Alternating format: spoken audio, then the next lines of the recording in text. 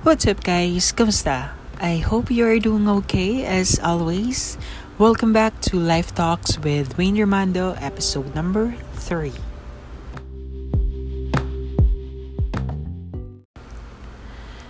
Most of us look at our very first job as a memorable milestone in our young lives. It was when we first experienced some independence by earning our own money, entrusted with the adult responsibility of employment, and somehow held accountable not only to our parents or teachers but to a boss and company as a whole. Given the things I know in a corporate world was the thing I am not aware of and did not have the idea how to be a good player at it. Office politics. It is like Game of Thrones. If you don't know how to take the lead, or you don't have the guts to play, you will lose and be lost under any circumstances. So before I dive through the things that I realized about company or office politics, let me share my story with you first. As I mentioned in my previous episodes, nag-start ako magtrabaho when I was in second year college. In somewhat like call center company, but for a local order delivery account. At first, I thought that pasok, uwi, aral, pasok, uwi, aral lang. As long as kumikita ka ng pera, okay na yon. I enjoyed that kind of setup as a working student since focus ko was makapagtapos and also makahelp sa parents ko. Fast forward, I graduated and got my degree and started working as a full-time employee in a BPO company who handles international accounts. During my 6th month, I got regularized and had the same thought na work, uwi, thing lang. Pero somehow, I have this idea na I wanted to be promoted since tapos ko naman na yung pag-aaral ko. I wanted to pursue my passion and I am eyeing to be part of the training team. I was chosen to be cross-trained to a different line of business or LOB within the account because of good and getting excellent on our every month to date stats, or what we call metrics. Since I started from my previous line of business to the next, my colleagues, team leads, and trainers that I know asked me, why won't I try stepping up the ladder?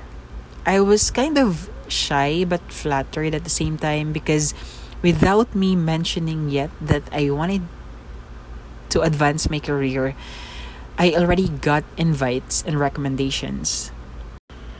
Fast forward ulit. During my first year and a half in the company, nagkaroon na ako ng lakas ng loob to pursue the career path that I wanted to take. I am thankful that I had a supportive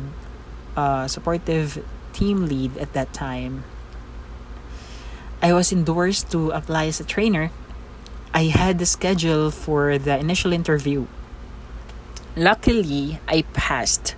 Same with second interview and my demo wherein I acted as if I was already a trainer. I reached the final interview with the heads of the training team. While waiting for the result, I thought that the process was smooth and that was God's perfect timing. After a week, I had an email from HR with a turn down letter. It made me sad, but not really frustrated, since I thought that maybe it was not yet my time. During my second year and second year and a half, so nag-rest muna ako after my application. So after the second year and a half, I had a recommendation and was endorsed again to apply for the same position as a trainer. I skipped the initial and second interview part. I did not know why, but the email that I got was directly for the demo teaching process. This was the time that I cried and got frustrated. I asked myself if I was not really capable of doing the job. Little thing I know about the office politics was the reason behind why I did not get the job. And these toxicity etiquette was followed by numerous instances to the companies that I worked with. I end up being frustrated whenever I hear that person got the position because of the dirty tactics. I am feeling bad to those ambitious and trying hard people like me not getting the position they desire and not able to climb up because of these instances. Especially if you know that the person who got the position is not suited for the title. You may call it my defense mechanism, but because of my numbers, because of the numbers that I failed and did not get the post. But one thing that I cannot do is doing ass kissing to the bosses. Playing safe just to get the position. But I guess we can no longer avoid it. Meron at meron talaga. I realized that office politics is at the core of all organizations. Kahit saang company ka mapunta, meron at meron yan. Paying attention to it can be just as important as fulfilling the responsibilities na nakalagay sa job description mo. If you are not on the watch for it or don't tactfully engage in it, you could jeopardize your career and go down the drain. If this sounds like an exaggeration, just consider how things work in your own office. Tapos, share mo sa akin yung observation mo. I would love that.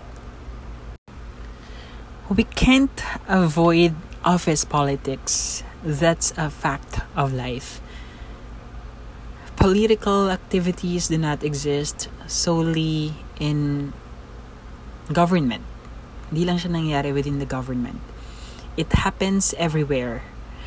Manipulating and overpowering individuals, living in dishonesty, making black propaganda towards an individual, striving to gain popularity, enjoying the web of lies, and making offensive actions, name it.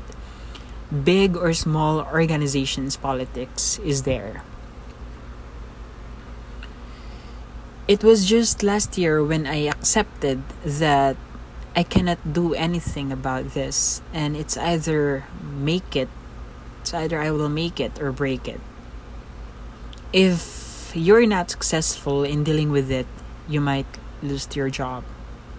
Whereas if you're successful dealing with it, you can gain access to key influential players inside the company and get the promotion.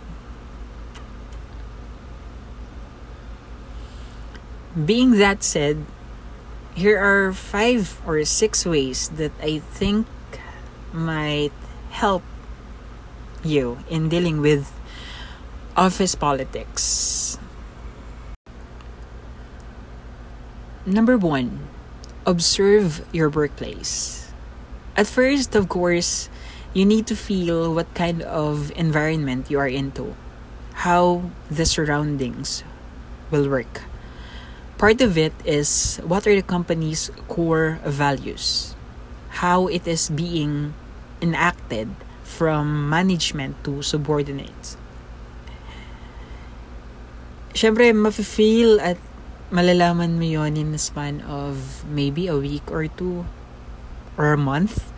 Normally, if they have an internal job postings, like for team leads, trainers, at least you will have an idea how they process it.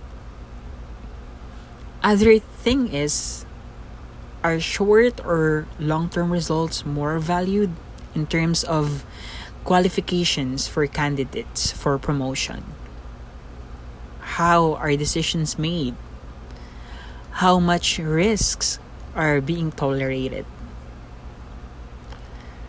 The answers to these questions should help you know how to play the game. Number 2,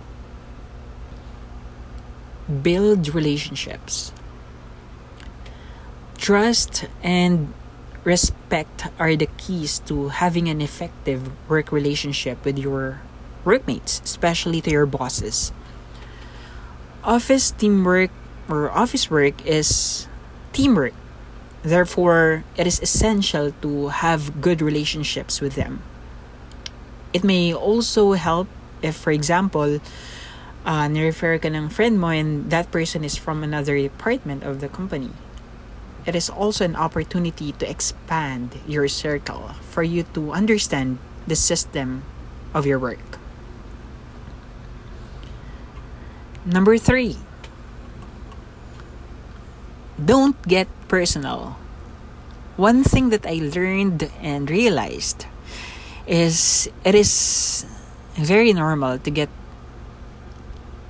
angry with some people at work because of your differences. But you need to remember not to act impulsively. How you behave at work would not only affect your workmates, but especially your performance. When a coworker tries to bring you down or blames you for something you did not do, always keep your cool. Your connections are your allies, and it won't be a good strategy to turn them against you when they see how you act at work. Number 4, listen carefully. Don't think as if you are better than anyone else. Listening to what others are saying is a good trait and will greatly develop your interpersonal skills. It will also help you get to know more things that you could use in order to do well in your work. Number 5, do not take sides. Always focus on getting your job done and follow things according to your plans and objectives. Never take a side when your team or colleagues are having their misunderstandings, as this would not help you and your team to progress. By not taking any sides, you would gain both parties respect and trust, which would help solve the issue in an objective manner. And number 6, last but not the least, just be true to yourself. There are obstacles that would be hard to overcome when you start playing the game. But always keep in mind that you should not push yourself into your own career death. By being true to yourself, you would know and realize when it is time to say that it is enough. You must accept the fact that there are some games you cannot play. If you decided that you cannot play the one you're in right now, then maybe it is time to leave and move on. Know your battles.